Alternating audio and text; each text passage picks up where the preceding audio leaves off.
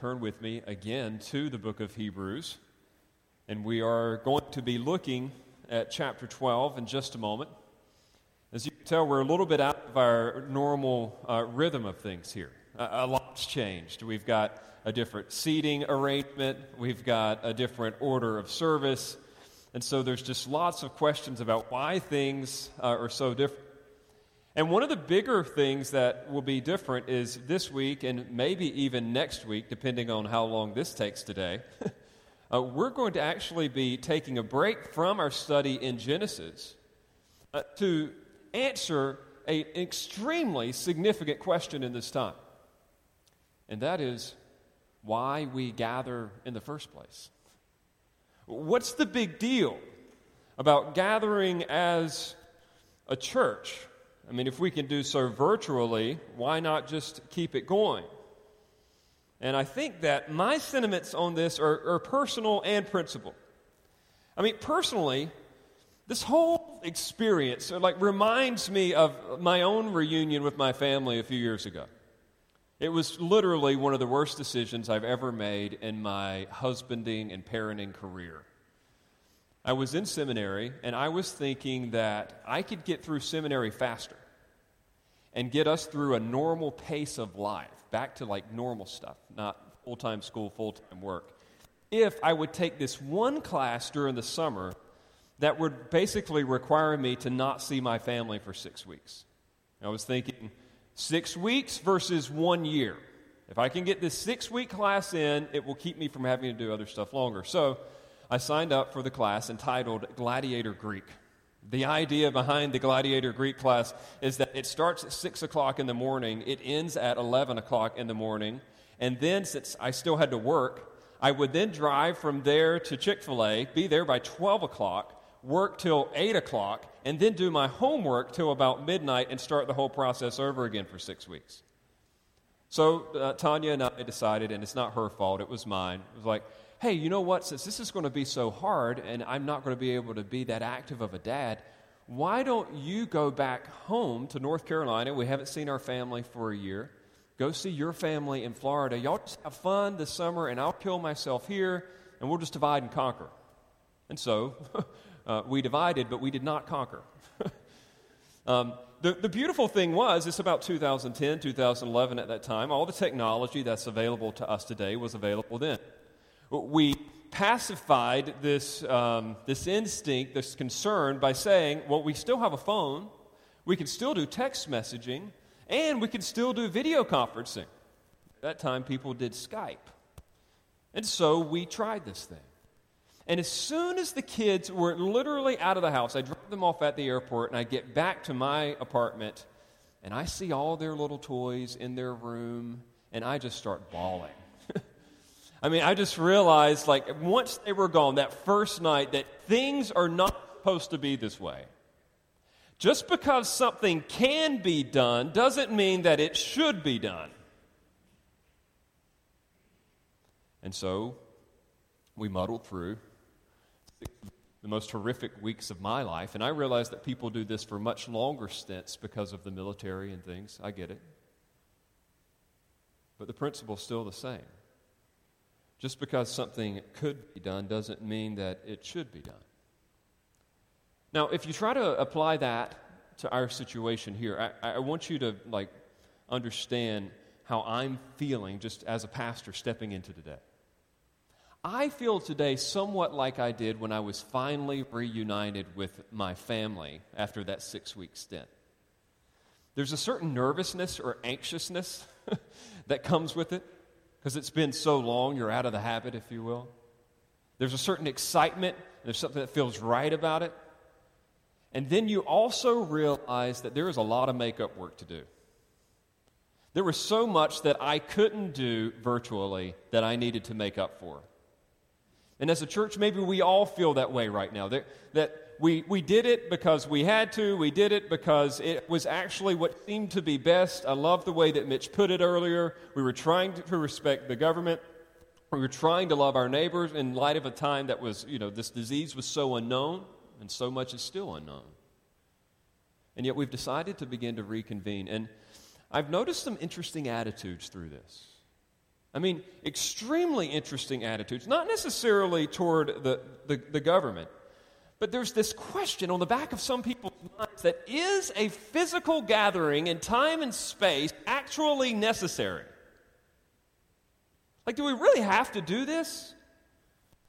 I mean, as I listen to pundits and social media prophets, everyone around me is trying to predict what the new normal is going to be, or our best normal is going to be. And so people are asking things like, are we ever going to do anything in person anymore? Some of the more radical proponents will say that no, there's not going to be any more movie theaters, and there will be no live sporting events, and there will be no concerts, and who needs a school? You've got a computer. And, well, what about jobs? We could all work remotely. And I think I could argue against every one of those things not happening. But the one that bothers me is when people throw church into that category. Like as if what's happening right now is actually legitimately up for discussion. Like, well, why not just meet virtually? I mean, the way that I've seen some people phrase it is that, well, I mean, if it's always going to be a threat, and churches if they're just dispensaries of information, why not do it online? The attitude with which people have responded to this sentiment kind of falls into three categories. Many churches did indeed just. They went digital. Ours included. They began gathering online. Again, ours included. But some of us did this reluctantly. Some of us did this reluctantly, feeling some kind of ministry to the flock and connectivity with one another was still important. But we knew that electronic communication was better than no communication at all. We knew that a Zoom call was better than nothing. And so reluctantly we said, all right, this is irregular. We know something's off here, but we're going to do this for the time being. But interestingly, others did this ambivalently. What I mean that is that they were like, well, this isn't really that bad a thing. I mean, sure, we can meet in person, but now we can really get our name out there and we can really advance the name of Jesus by doing things online. And even to the degree that they were like, we're still a church as long as we have a shared vision, a shared leadership, and a shared budget. So who cares if we're in person or not? In fact, I came across one person who actually celebrated this, which brings me to my third category. Some of us did it reluctantly, some of us did it ambivalently, and some of us did it excitedly. Some people love this.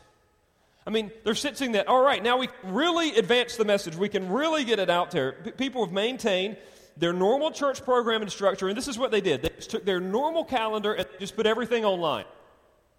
So if there was children's ministry going on, it just went online. If there was youth group, it went online. And they're like, oh, this is awesome. Leading one church leader to actually say that churches before Corona used to be physical entities with a digital presence. Now churches can be digital entities with a physical presence.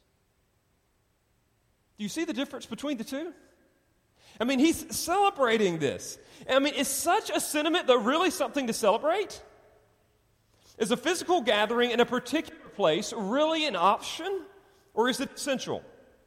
Is church more aptly a digital entity or a physical entity? That is something that we as a church need to decide, because if things get worse again, or more, to use the adjective that I've been introduced to in recent weeks that I kind of like, if more draconian measures are once more introduced when this thing ramps up again in the fall, if indeed it does, I'm no doomsday prophet.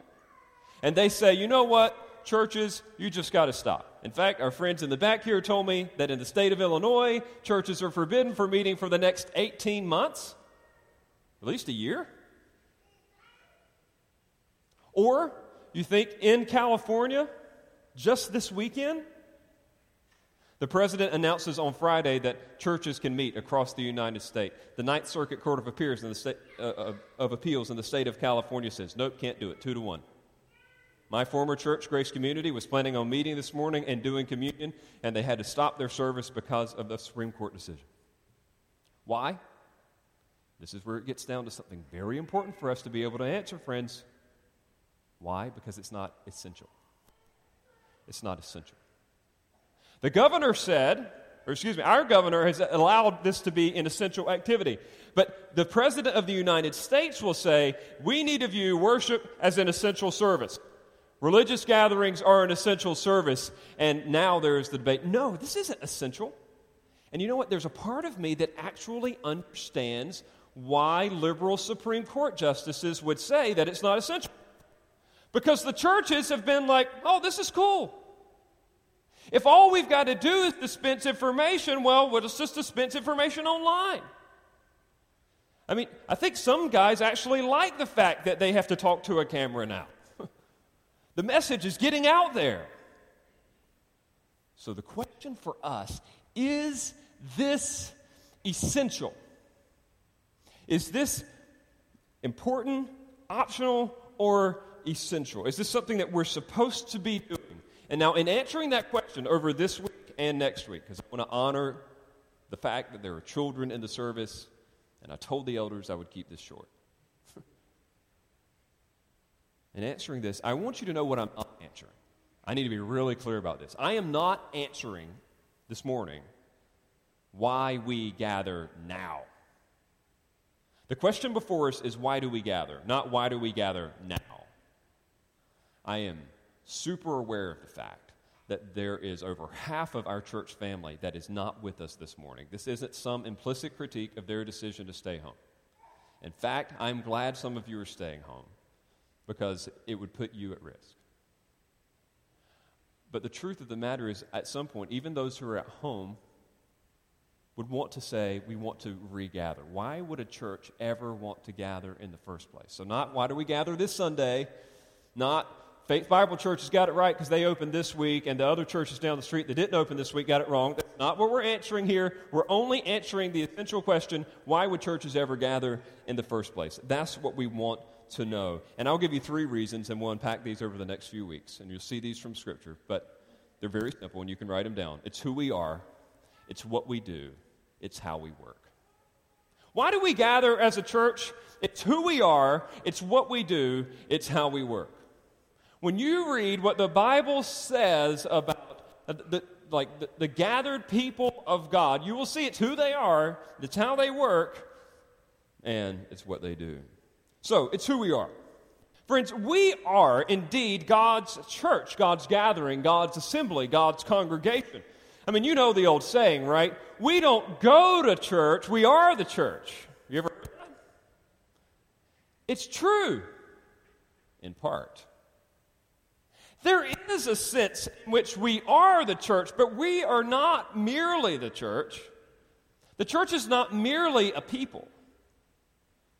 There are other elements that need to be considered. I mean, we get this idea from like Matthew 16:18, where Jesus said to the properly professing Peter, "Upon this rock I will build my church, and the gates of hell will not prevail against it." We know that he's not just talking about Faith Bible Church in 2020. He's talking about something bigger. When God's people are included into his family, they become a part of his church. So indeed, we are the church.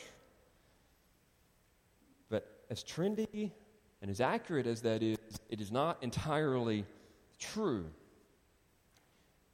The church is not just fundamentally a people, but it also involves a purpose and a place. A purpose and a place. See, here's what we need to do. We need to understand what the word church actually means. And I hate to sound like so pedantic, but I really think that we have a tendency to define words the way that we want to define them. And the reason I know that people read their Bible in such a ridiculous fashion is because I have a tendency to do the same thing. Sometimes I just automatically, naturally import my own understanding of something upon a text, right? Do you ever do that? One of the biggest ways that we have done that, especially in the last 100 years as a church, using the broader, larger term here, is with the word church itself. What does the word church mean? Now, here's the deal. We believe, according to 2 Timothy 3:16, that every word of God is inspired. Even the words matter. And the fact that God used the word ecclesia, or church, to describe who we are is significant. He could have used other words, like crowd, aklos, or people, demos. But he uses the word ecclesia. He uses the word church to describe his people. And an ecclesia is different than a demos or an aklos. You know, the fact that these words are so important. How many of you have ever read Alice in Wonderland? You've actually read it. A few of you. Maybe the rest of you saw the cartoon movie. It's a crazy book. It has no point. It literally has no point. And it sold well. It went so well that, in fact, there was a sequel entitled Through the Looking Glass. And it also has no point. But it's fun to read. There's this interesting interchange in Through the Looking Glass where Alice meets Humpty Dumpty. And they get in this discussion, this fierce debate, as Alice tends to get in fierce debates with many, over the word glory. Glory. Humpty Dumpty basically says to Alice at one point in the conversation, "There's glory for you." And then Alice said, "I don't know what you mean by glory." Humpty Dumpty smiled contemptuously. "Of course you don't, till I tell you. I meant there's a nice knockdown argument for you." "But glory doesn't mean a nice knockdown argument," Alice objected. "When I use a word," Humpty Dumpty said in a rather scornful tone, "it means just what I choose it to mean, neither more nor less." "The question is," said Alice, "whether you can make words mean so many different things." "The question is," said Humpty Dumpty, "which is to be master? That's all." Who is master over the words that we see in the biblical text? How do we know what is intended?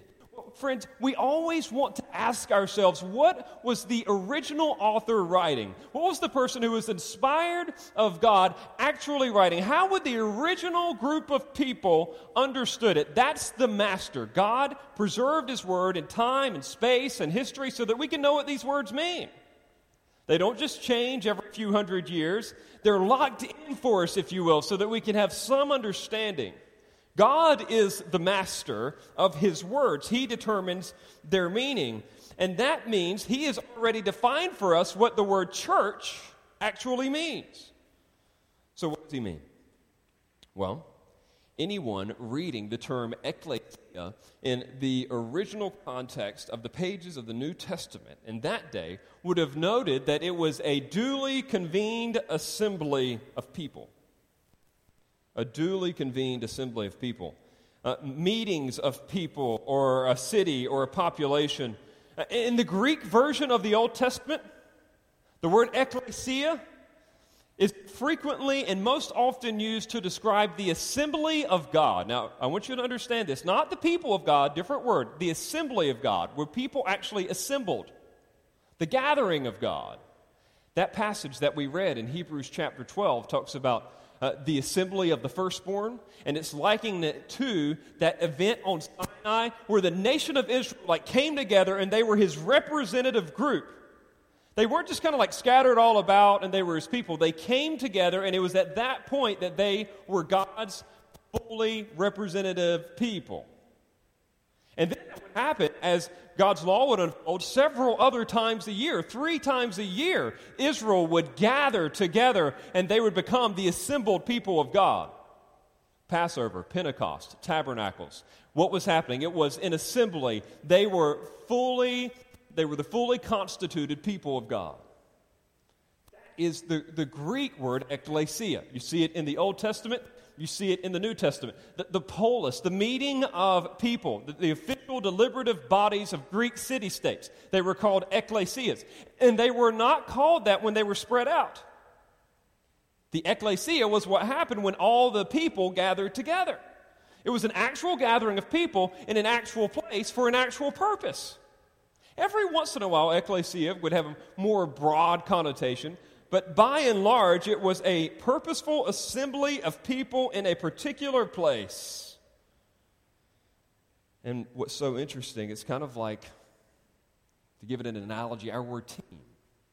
Team. Not society or organization, but when you think of a team, what do you think of? Think of a baseball team. You think of an actual group, a purposeful group of people in a particular place. So baseball teams are beginning to meet again, but guess what? Even though they've been scattered abroad, they've still been the team. But what makes them a team? The fact that they actually get together and do what? Play baseball. They don't virtually play baseball. They actually come together and play baseball. You can break the team up, but what makes them a team? The fact that they regularly gather together to accomplish this particular event, playing or winning baseball games. In a similar way, that's how the Greek word ekklesia works. It is something that, it is an identity that is given to people on behalf of a regularly recurring activity. And what is the regularly recurring activity? Purposeful gatherings. And so when we say that we are the church, we're not saying that we're God's people. We're saying that we are God's gathered people. We are saying that we are God's assembled people. We are saying that we are His congregation. If you want to give the better translation of the word church that you see in your Bibles, it is either congregation or assembly. Congregation or assembly. And in fact, translations in the 1500s that tried to translate it congregation were like ex-nade, because there was a national and state church that didn't like the idea of congregation being so specific. But a congregation is an actually gathered group of people. And here's what I want you to grasp, friends. This is who we are. We are a gathered group of people that meet in real time and in real space. But this is where things get interesting. Because I know that every one of you in here, you're smart people. And you're thinking, all right, Justin, if I am the church, in what sense am I already gathered? How is it that I am the church even when I'm not at a local building? Well, this is where we begin to understand that we are already, in a sense, gathered before God Almighty. The Matthew 16:18 passage where Jesus says, I will build my church, is pointing to something heavenly and pointing to something that is fully expressed at the end of time. God will one day fully gather His people, and He goes ahead and tells them now, hey, I'm going to characterize you by this ultimate end-time gathering. That's what the Hebrews 12 passage was about. It's ominous, it's different, it's weird. Most of you have probably never heard a passage a message on Hebrews 12, just like in the text that we looked at. But I want you to put your eyes on it again, because I want you to see what the argument here. Now, we understand, if we have any background understanding of the particular passage at hand, that in the book of Hebrews, you had a group of Christians, whether they were genuinely saved or not, is not the point of this discussion today, who were considering walking away from the faith.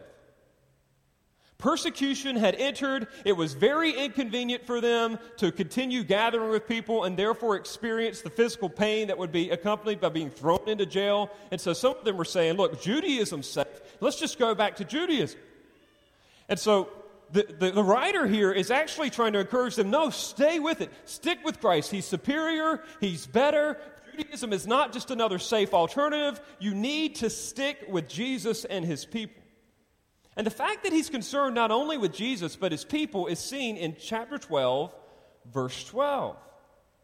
But we're starting there. He says, therefore, lift your drooping hands in light of the pain that you're experiencing, and strengthen your weak knees, and make straight paths for your feet, so that what is lame may be put out of joint, but rather be healed. And notice this, strive for peace with everyone, and for the holiness without which no one will see the Lord. See to it that no one fails to obtain to the grace of God, that no root of bitterness springs up and causes trouble, that it may become defiled. Do you notice how he's concerned not only for their personal relationship with Christ, but he wants them to continue to care for the other people around them? So on what basis then are they to continue this painful process of pursuing Jesus individually and corporately? Here's the argument, beginning at verse 18. Why should you do this? For you have not come to what may be touched, a blazing fire and darkness, and gloom and a tempest, and the sound of a trumpet, and a voice whose words made the hearers beg that no further messages be spoken to them. For they could not endure the order that was given, if even a beast touches the mountain, it shall be stoned. Indeed, so terrifying was the sight that Moses said, I tremble with fear. Notice, he's comparing them to the Old Testament assembly.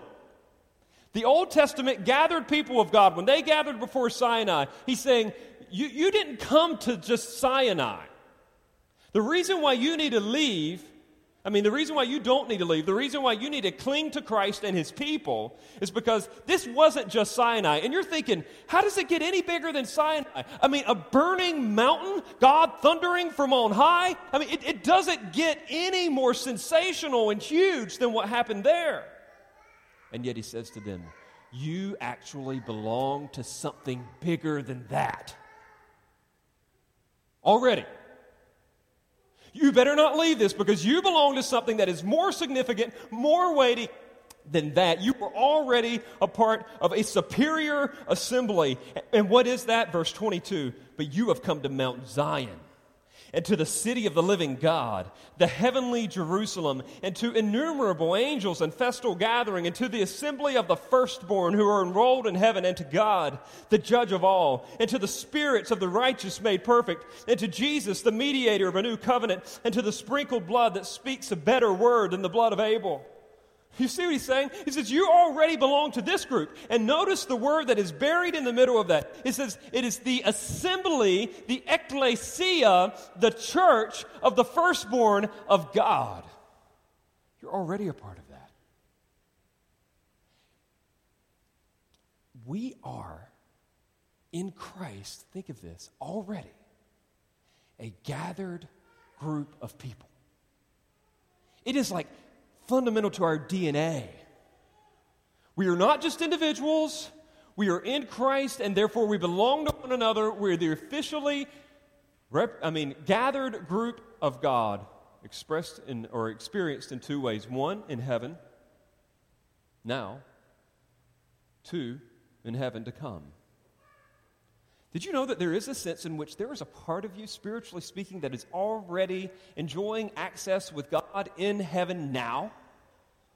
Most people will quickly read over that little phrase in Ephesians 2, verse 5, where it says that you have already been raised up together with Christ and you have been seated with him in the heavenly places. We're in such a hurry to get to verses 8, 9, and 10 that we neglect some of the bigger realities of what's happening. There is some piece of me, some piece of you that is currently represented in heaven. It is already gathered. That's one. But two, we are already the gathered people of God because the end destination, we already have an appointment for that gathering that is to come. Several men in our church had signed up to attend T4G. It was a preaching event, if you will. They had spent money, and they were anticipating this gathering, but that one got called off. But they could already say that they were enrolled, that they were going to be a part of T4G. They were considered attendees. They even got a little wristband. They got promotional materials. It was as if they already belonged. And guess what, friends? You belong to an event that will not get called off. It is an assembly. It is a gathering of the saints of God. It is described for us beautifully in 1 Thessalonians. And I would encourage you to flip over there. 1 Thessalonians chapter 4, where Paul describes that we who are alive and who are left will be caught up together with them in the clouds to meet the Lord in the air, so we will always be with the Lord. You see the language. Together, there is an assembly that is coming. God will gather his people to himself. And thus, we can already say that we are right now, the assembled people of God because of heaven now and heaven to come. And this should affect our identity. This has been embedded within our DNA. But here's the deal, friends. This may be who we are. But what we call so often the universal church or the invisible church is not merely a group. It is not merely a society. It is an actually gathered group. Heaven now and the new heavens and new earth to come. Yet let's ask the final question and we'll be done for today. This is where we'll stop. What about right now? What about physical time and space on this earth? Does God intend for His visible people to gather here and now? What about local church gatherings? What about the visible church assembly? Well, here's the deal. God made us a part of an actual gathering upon salvation. As the church, we are the purposeful assembly of people in a particular place. And in fact, this gathering has been manifest in a very specific way. Our union with Christ is expressed or evidenced in our physical gatherings with one another. Now, I'm just making a statement and I'm not backing it up, so you should be like, huh? Or really? We need to think about this scripturally. Why are we called a gathering, which implies time and space? It's because it is something that we actually do. It is not just who we are, but it is what we do. Which brings us to the second point. Gathering is not just who we are, but it is what we do. When the New Testament people of God were born, they were born with this instinct to gather. You remember in Acts chapter 2, after the multitude was converted, what happened?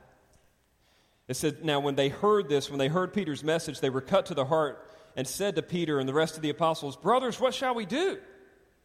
And Peter said to them, repent and be baptized, every one of you, in the name of Jesus Christ for the forgiveness of your sins, and you will receive the gift of the Holy Spirit.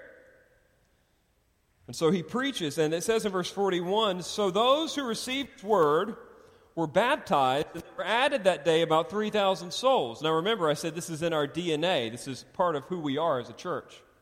And what did that first group of the people of God immediately begin to do after their baptism? Verse 42, and they devoted themselves to the apostles' teaching and the fellowship, to the breaking of bread and the prayers. And awe came upon every soul, and many wonders and signs were being done through the apostles, and all who believed were together and had all things in common. You know, notice that. They were together, they devoted themselves to teaching and to fellowship, to breaking of bread. You don't do that digitally. And all who believed were what? Together. And they had all things in common, and they were selling their possessions and belongings and distributing the proceeds to all as any had need. And day by day, attending the temple together and breaking bread in their homes, they received their food with glad and generous hearts, praising God and having favor with His people. And the Lord added to their number day by day those who were being saved. Guess what? The DNA worked itself out. These people began to gather.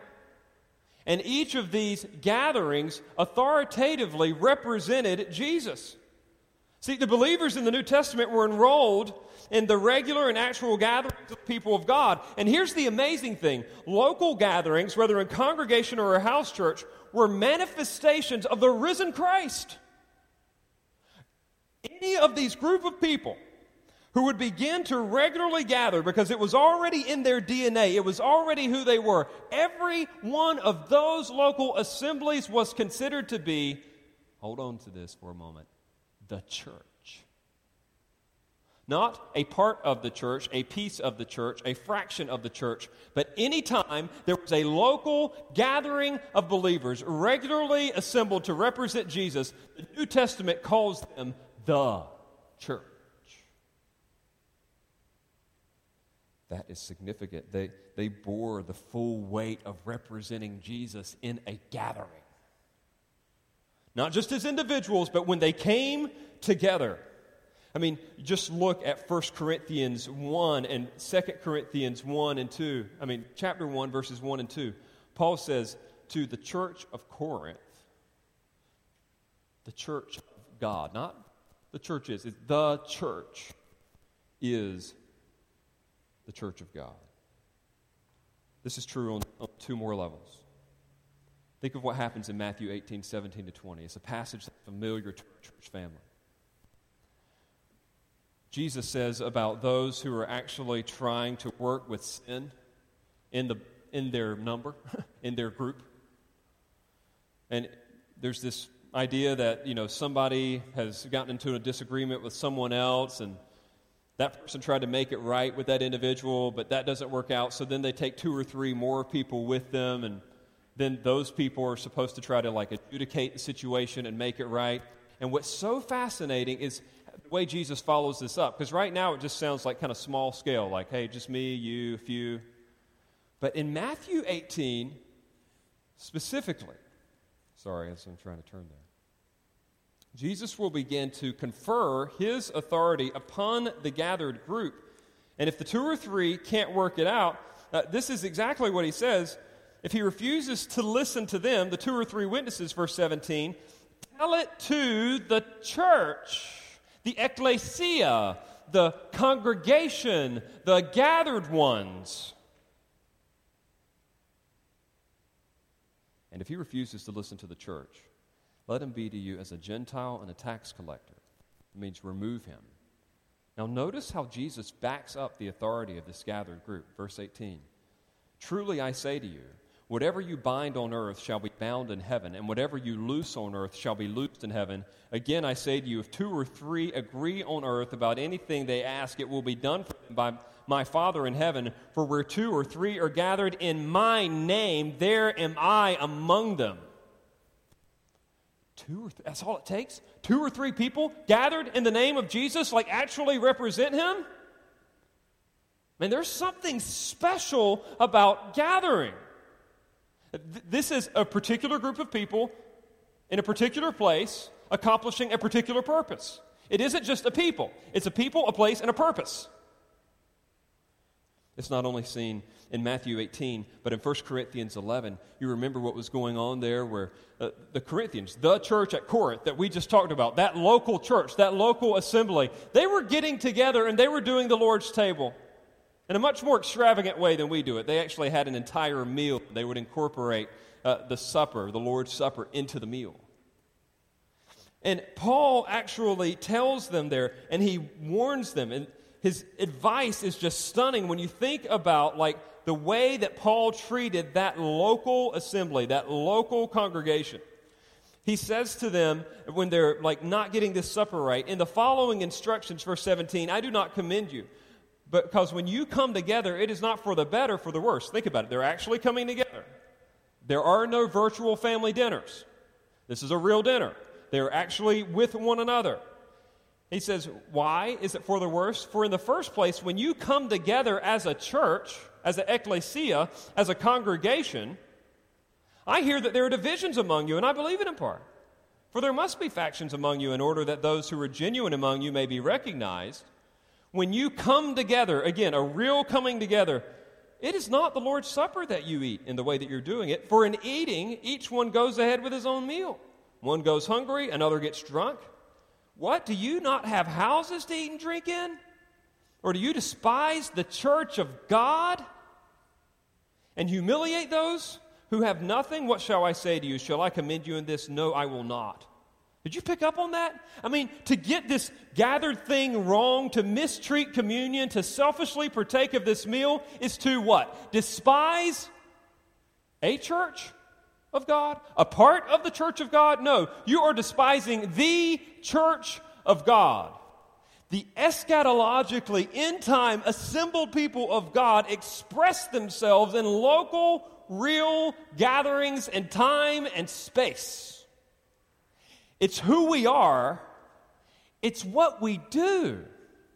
How can you be called a gathering if you don't gather? How can you be called a congregation if you don't congregate? How can you be called an assembly if you don't assemble? That's why I say God defines the word.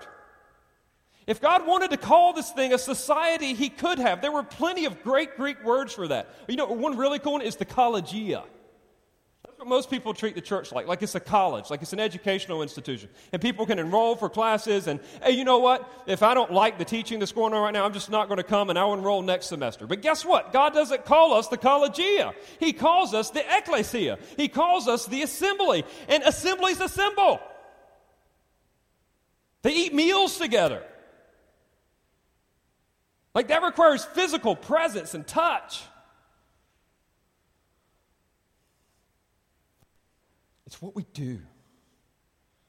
God designed the church to gather regularly for the authoritative preaching of the word, the practice of the ordinances, and the protection of the ordinances. And while preaching could theoretically be done online, pastoral preaching must be done among the flock. And while ordinances, I guess, could be done at home, I guess you could break your own bread and you could drink your own wine, the only problem with that is that this was supposed to express, as Paul says in 1 Corinthians 11, not only oneness with Jesus, but oneness with his people. And you don't do that dining alone.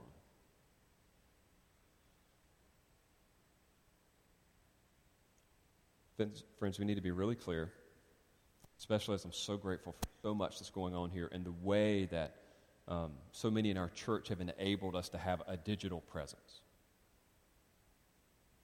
As we now have more of an electronic presence, may we remember that this ministry, this church, is not merely an information distribution point. It is a church. It is a gathering. It is not informational only, it is interpersonal. And so we must view ourselves rightly, because here's where I'll turn this practical.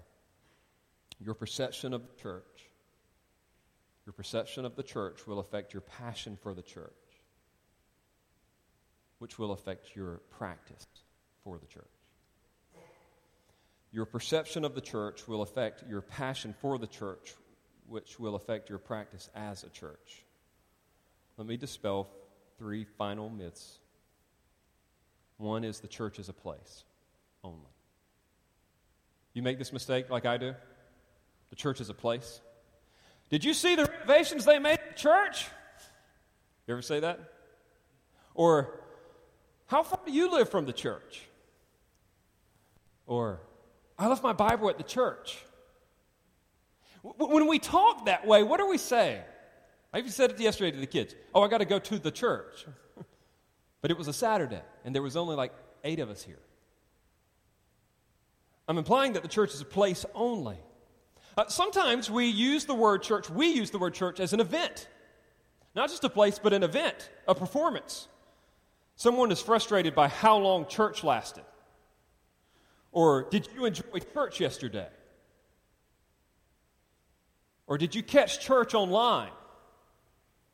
What are we saying at that point? We're saying that church is merely an event.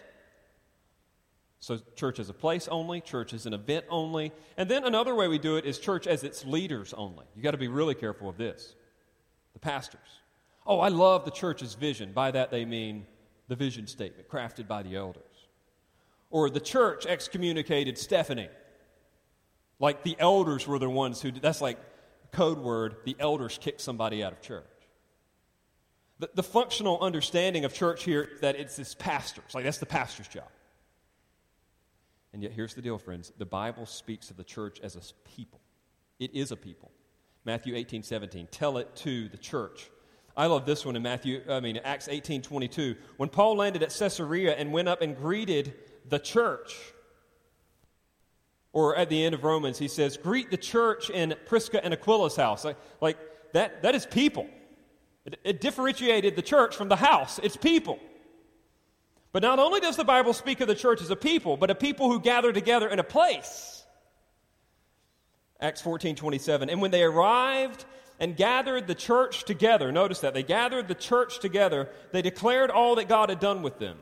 Acts 14:27. Next one is 1 Corinthians 11:18. When you come together as a church, I hear that there are divisions among you. So it is indeed a people. But it's also a people in a place. Catch this last one. It's a people in a place for a purpose. For a purpose. Matthew 18:17. If they refuse to listen to them, tell it to the church who bears my authority, purity, protection of this fellowship. That's one of the purposes that God has given it. Or Acts 15:4 and verse 22. When they came to Jerusalem, they were welcomed by the church. Then it seemed good to the apostles and the elders, along with the whole church, to choose men from among them and send them. Notice in this last one, by the way, the church is distinguished from its leaders. It's not just the leaders. The church decided who the leaders were.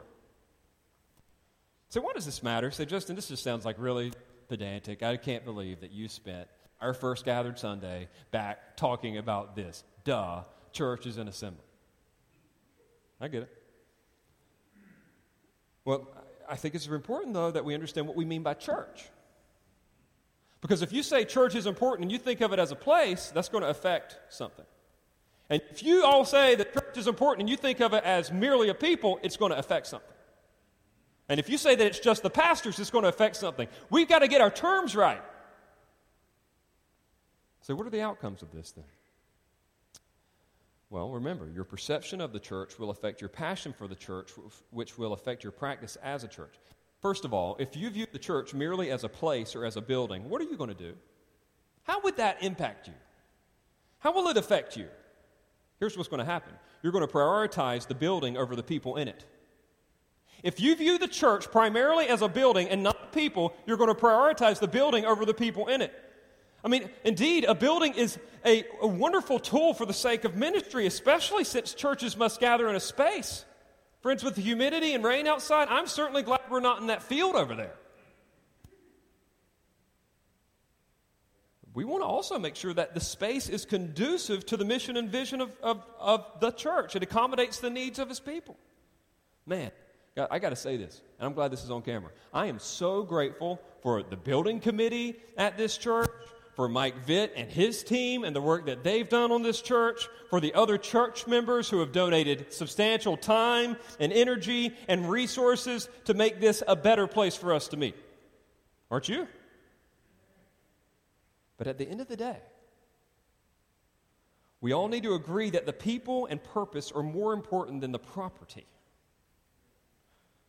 We need to be careful that our passion for the church aligns with Jesus' passion for it. I mean, how many times have churches been harmed because people cared more about the color of the paint or the style of the auditorium than the condition of the people or the status of the attenders? It's like a joke. It's laughable. It's like a common joke. Churches split over the lights or churches split over the carpet color. I mean, like, really, how does that happen? Because they think the church is a building. Again, remember, perception not only impacts passion, but practice. If we view the church, by the way, as merely a place, we will not try to build up people, but we will try to build up buildings. It would be really easy to look at what's going on here and say, man, what a growing church. No, what we have is a pretty building. Do not view this as success. Or if we do anything over there as success. I know churches, though, say, man, look at this church growing. And I've seen some big, pretty buildings in Naples, by the way, filled with people who don't represent Jesus that well.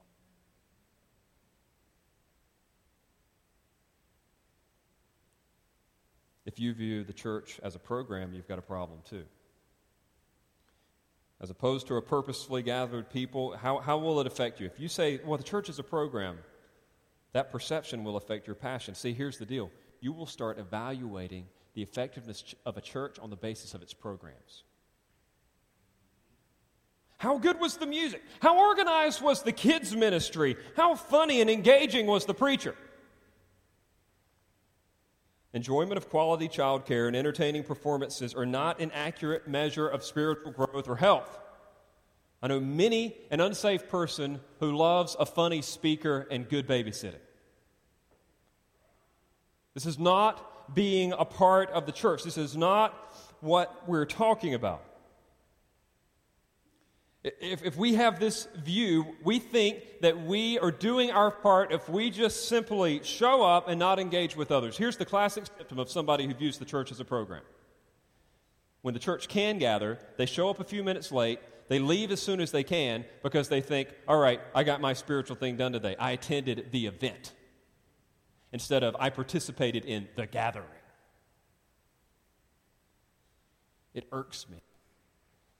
And I've tried to be really careful with the elders and the pastors and the technology team that people don't think that because they watch this that they are going to church. Some people can't come right now. I understand that. My own wife is not here with my children. There are times when you are sick and you cannot come. There are times that you're at risk that you cannot come. There are times that there are hurricanes, friends, remember a few years ago, and we cannot come. I get it. And some teaching is better than no teaching, but don't let us ever make that mistake that because we watched a program, we did church. The church is not a program. And then, finally, if you instinctively think that the church is merely its pastors as opposed to its purposefully gathered people, how will this affect you? This one may be the most dangerous because I think that so many of you, I love this about you, you have such a high view of eldership and the pastors. And I see that as a stewardship. But that has its own danger. If you think that me and the other elders or the church, man, we're going to have some huge problems. See, it's going to affect your passion because you will judge the success or failure of the church based on the perceived giftedness or personality of the pastor or pastors. And thereby you'll neglect your responsibility as one of the gathered saints of God. You'll be more worried about my performance than yours. You'll critique my participation more than you critique yours. But I'm not the church. We are the church. See, there's nothing wrong with appreciating pastoral leadership. It's important. But I'm careful with this. I wrote this down because I don't want to say it wrong. But think about it. I wrote it down. Pastors are not essential to the church. I'm going to say it one more time just in case you didn't hear it. Pastors are not essential to the church.